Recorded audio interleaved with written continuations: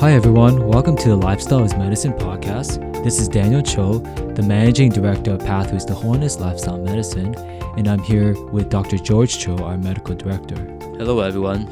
We're coming to you again from our North York Lifestyle Medicine Clinic, and in this episode, we're starting a series on obesity and weight loss.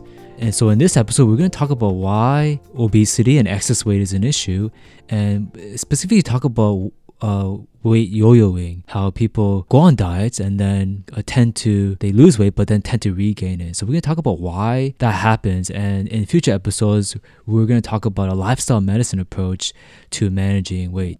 So for starters, Dr. Cho, why is excess weight an issue? Yes, excess weight is definitely a major issue. Obesity is linked with so many of our chronic diseases, and there's a reason for that. Our fat cells, or what we might call adipocytes, these things don't just sit there when they accumulate on your body. They don't just sit there and they're not dormant. They're actually metabolically active.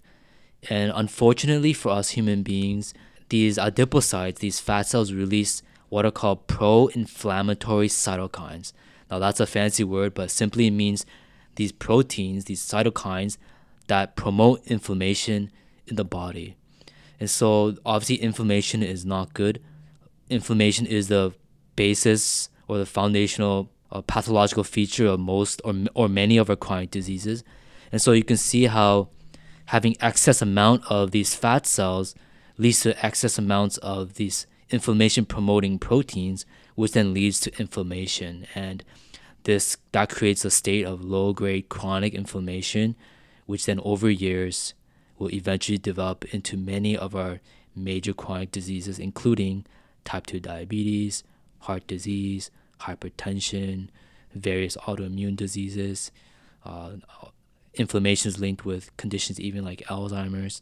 So this is why obesity is an issue, and scientifically it's proven to be a major risk factor for so many chronic diseases. So for our listeners, excess weight is something that generally must be dealt with. It goes, Daniel, it goes much more beyond just aesthetics. Yeah. I know a lot of people, they want to lose weight because of aesthetics. And that's important too. Yes, that is definitely important. For However, many people, yeah. From a health perspective, I guess even aesthetics could be mentally helpful. I'm not sure. I guess you could say it that way. But in terms of biology, there's huge health implications to having excess weight. Right. I know many people, they try to lose weight for different reasons. One of them is, of course, the aesthetic, but like you're saying, there are metabolic consequences to excess weight, which I think is really important to know, because I think most of us, when we think about having too much fat in our bodies, we think of fat as like storage, right? It's energy storage, but this is active energy storage metabolically. Yes, it's more than just energy storage. Right. Yes. Yeah. So, many people, they try to lose weight. They go on these programs, but they go through this thing called weight cycling. So they lose weight, they regain it, they lose weight, they regain it. And this is really quite common, isn't it? Yes, it's quite common. Many patients have come to our clinic retelling stories of how they tried this diet and that program, and they lose weight quickly. They do. Right. But the common story that we hear is that they gain it back again, and sometimes even more. And this, what we call yo-yo dieting, is very common. And it's often it's best exemplified, I think, in programs like The Biggest Loser. I'm not sure if it's still running. I heard that it is, but it's the Biggest Loser is a competition where they get a group of people with excess weight, and they go through a very rigorous dietary and exercise program, and they lose weight very, very quickly. 2 individuals on that program was an individual named Danny Cahill. He started off at 430 pounds, and he dropped 112 pounds, but then after a few years, he gained 104 pounds back. There's another lady, I believe she was the first woman to win the Biggest Loser contest. She lost 112 pounds in 8 months, 7.5 months.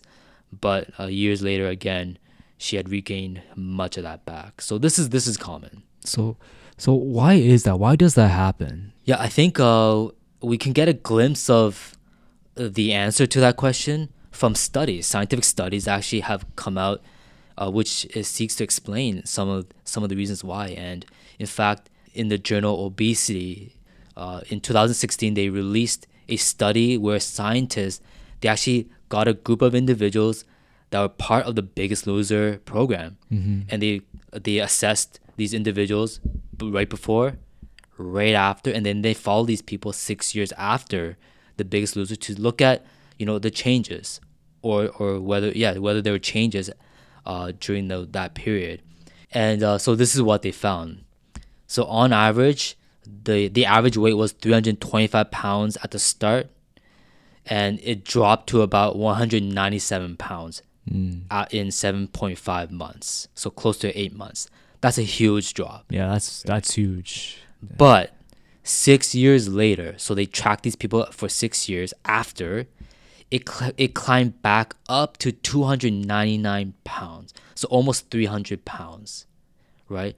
So they dropped tons of weight, but they pretty much regained much of it, a vast proportion of it right back. In fact, 5 of the 14 participants in the study, the people that they assessed, regained within 1% of the baseline weight. Pretty much, they regained all the weight back. And one of them actually gained even more weight than what they had started with before the Biggest Loser program. Well, like why does that happen?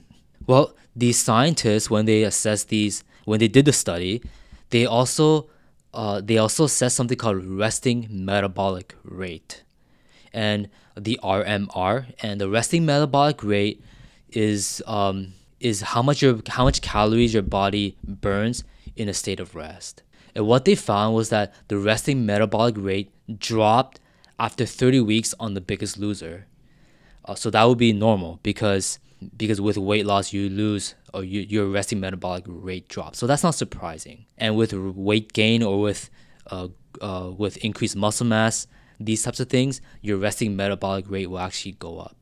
So the fact that these people they dropped the resting metabolic rate after the Biggest Loser program is actually what would be expected.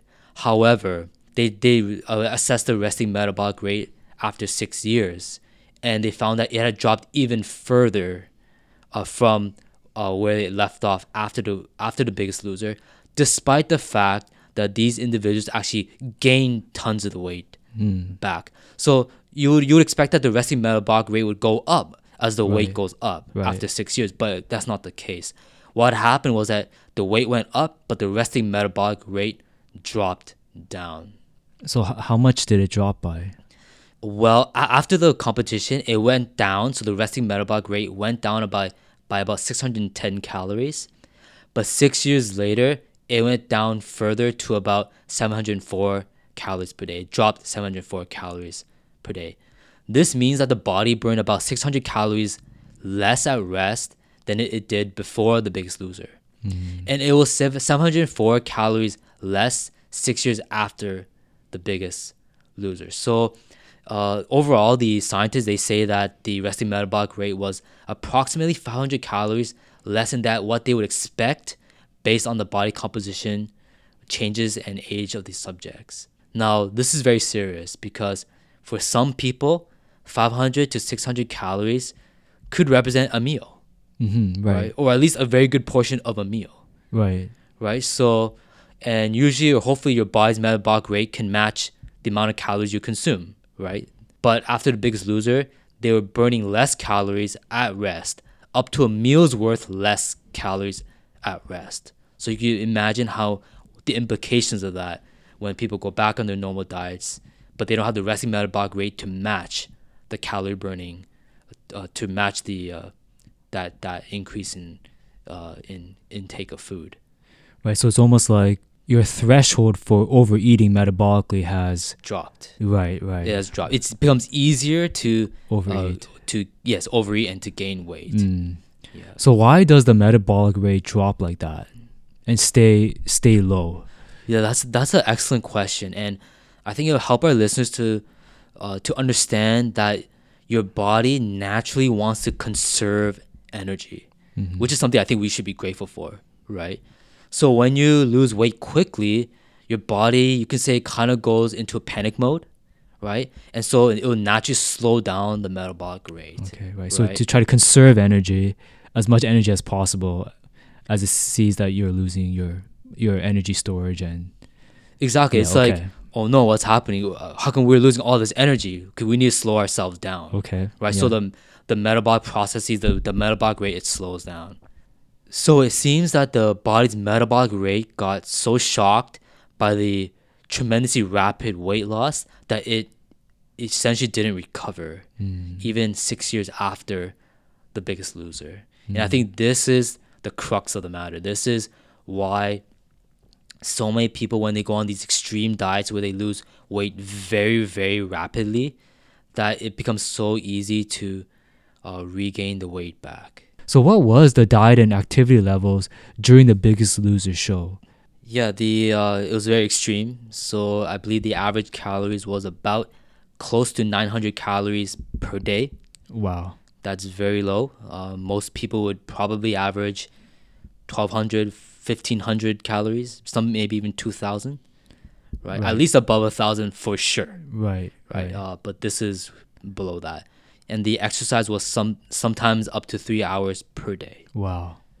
And what kind of exercise do they usually do for 3 hours? It's pretty intense, right? Yeah, they If had trainers that were with them. They do cardio, resistance training, all sorts of activities. But they were burning a good amount of calories. Yeah, I can't imagine exercising for 3 hours a day like that. I mean, I go to the gym and do some cardio for 30 minutes and then work out, strength training for like another 30, and you're pretty tired by the end of 1 hour. So this is 3 hours. That's a lot of exercise. Yeah, this was a very extreme program. Does not mimic real life at all. Yes. People have to realize these people were doing this show, I believe, pretty much full time, it seems. Yes. So it doesn't mimic real life at all. So what would be the major takeaways or lessons from the experience of the Biggest Loser contestants in terms of weight loss? Yeah, there's a few very important lessons. One of them is that extremely rapid weight loss is detrimental, and that plus an extreme diet and exercise program is a recipe for weight loss failure. So I think that is one of the major lessons that we can learn. That going on an extreme diet and extreme exercise program that leads to extremely rapid weight loss, this is not a formula for successful weight loss.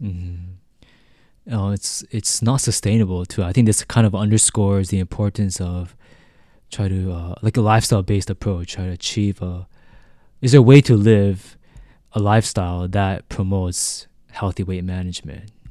Yeah, I think that's exactly what we have to be aiming for, to find a lifestyle, not something that's so extreme.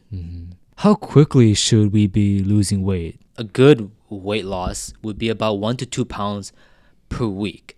It seems to be a reasonable kind of rate of weight loss. This might seem like a lot to many people, but people have to realize that it's actually much slower than what most people would actually hope for. Right. So let's use some examples. You want to lose 10 pounds? Well, at the 1 to 2 pound weight loss, that's about 2.5 months. 20 pounds, 5 months. Okay, 30 pounds, about 7.5, 8 months. 100 pounds, you're looking at 2 years. All right. So, but how often do you meet people who want to lose maybe 10 pounds, 20 pounds, and they want to do it in a few weeks, right? Right. So it's not saying that that we should purposely go slow, but when we look at safe weight loss, we look at it much slower than what people might be hoping for. So let's look at our two individuals. So Danny Cahill, the individual that we talked about, who was part of the Biggest Loser program, he lost over 100 pounds in 8 months. But at a conservative pace, it would have been 2 years to 1 year, or 1 year to 2 years of weight loss. So he accomplished all that in just 8 months. So he's much faster. And same with Allison, the lady that we talked about at the beginning. She lost a lot of her weight in 8 months, approximately 8 months, which she could have conservatively done in 12 and a half months. Perhaps if their weight loss was a little bit slower, they might have not had that shock to their resting metabolic rate, which might have contributed less to their weight regain afterwards. So you've been using the word extreme to describe this approach, for instance, like in The Biggest Loser. So what are some other ways that you would consider extreme?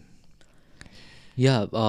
So when I say extreme, basically what we're talking about here is this severe, persistent caloric and nutrient restriction, and on top of that, this untenable physical activity program, right? So what we mean is like eating only 500 calories per day for weeks on end, right? A great example of this is something like the HCG diet, which is something that many people go to, the HCG diet, the human chorionic gonadotropin diet, and that has periods of weeks of time where they actually eat only 500 calories per day. This is what we're talking about. Severe restriction in calories that is persistent over several weeks. So to me, that would be something I would consider extreme and not a formula for weight loss success. For physical activity, it'd be something like The Biggest Loser, hours upon hours of physical activity every single day. What normal working person can actually do that, except for if you're an athlete, right? So doing something like that is also, I believe, would be considered extreme. Yeah, and if you're going to exercise for that many hours per day, something else in your life is going to give, right? So you work a full day, assuming you work a full day, 8 hours, say 9 to 5. Then if you work out for 2-3 hours a day, and then that takes away time from family, other leisure activities. It would really take a lot of dedication. You'd probably lose some balance in your life as well. Yes, that's absolutely correct. And in fact, in our next episode, we'll probably talk about exercise, and I will show that from the science that we actually don't need that much exercise at all. The amount of exercise that we can do to contribute and help with our weight loss is actually much less than some of these extreme things. We'll talk about diet as well and show that you don't need to restrict your calories so severely in order to actually get weight loss.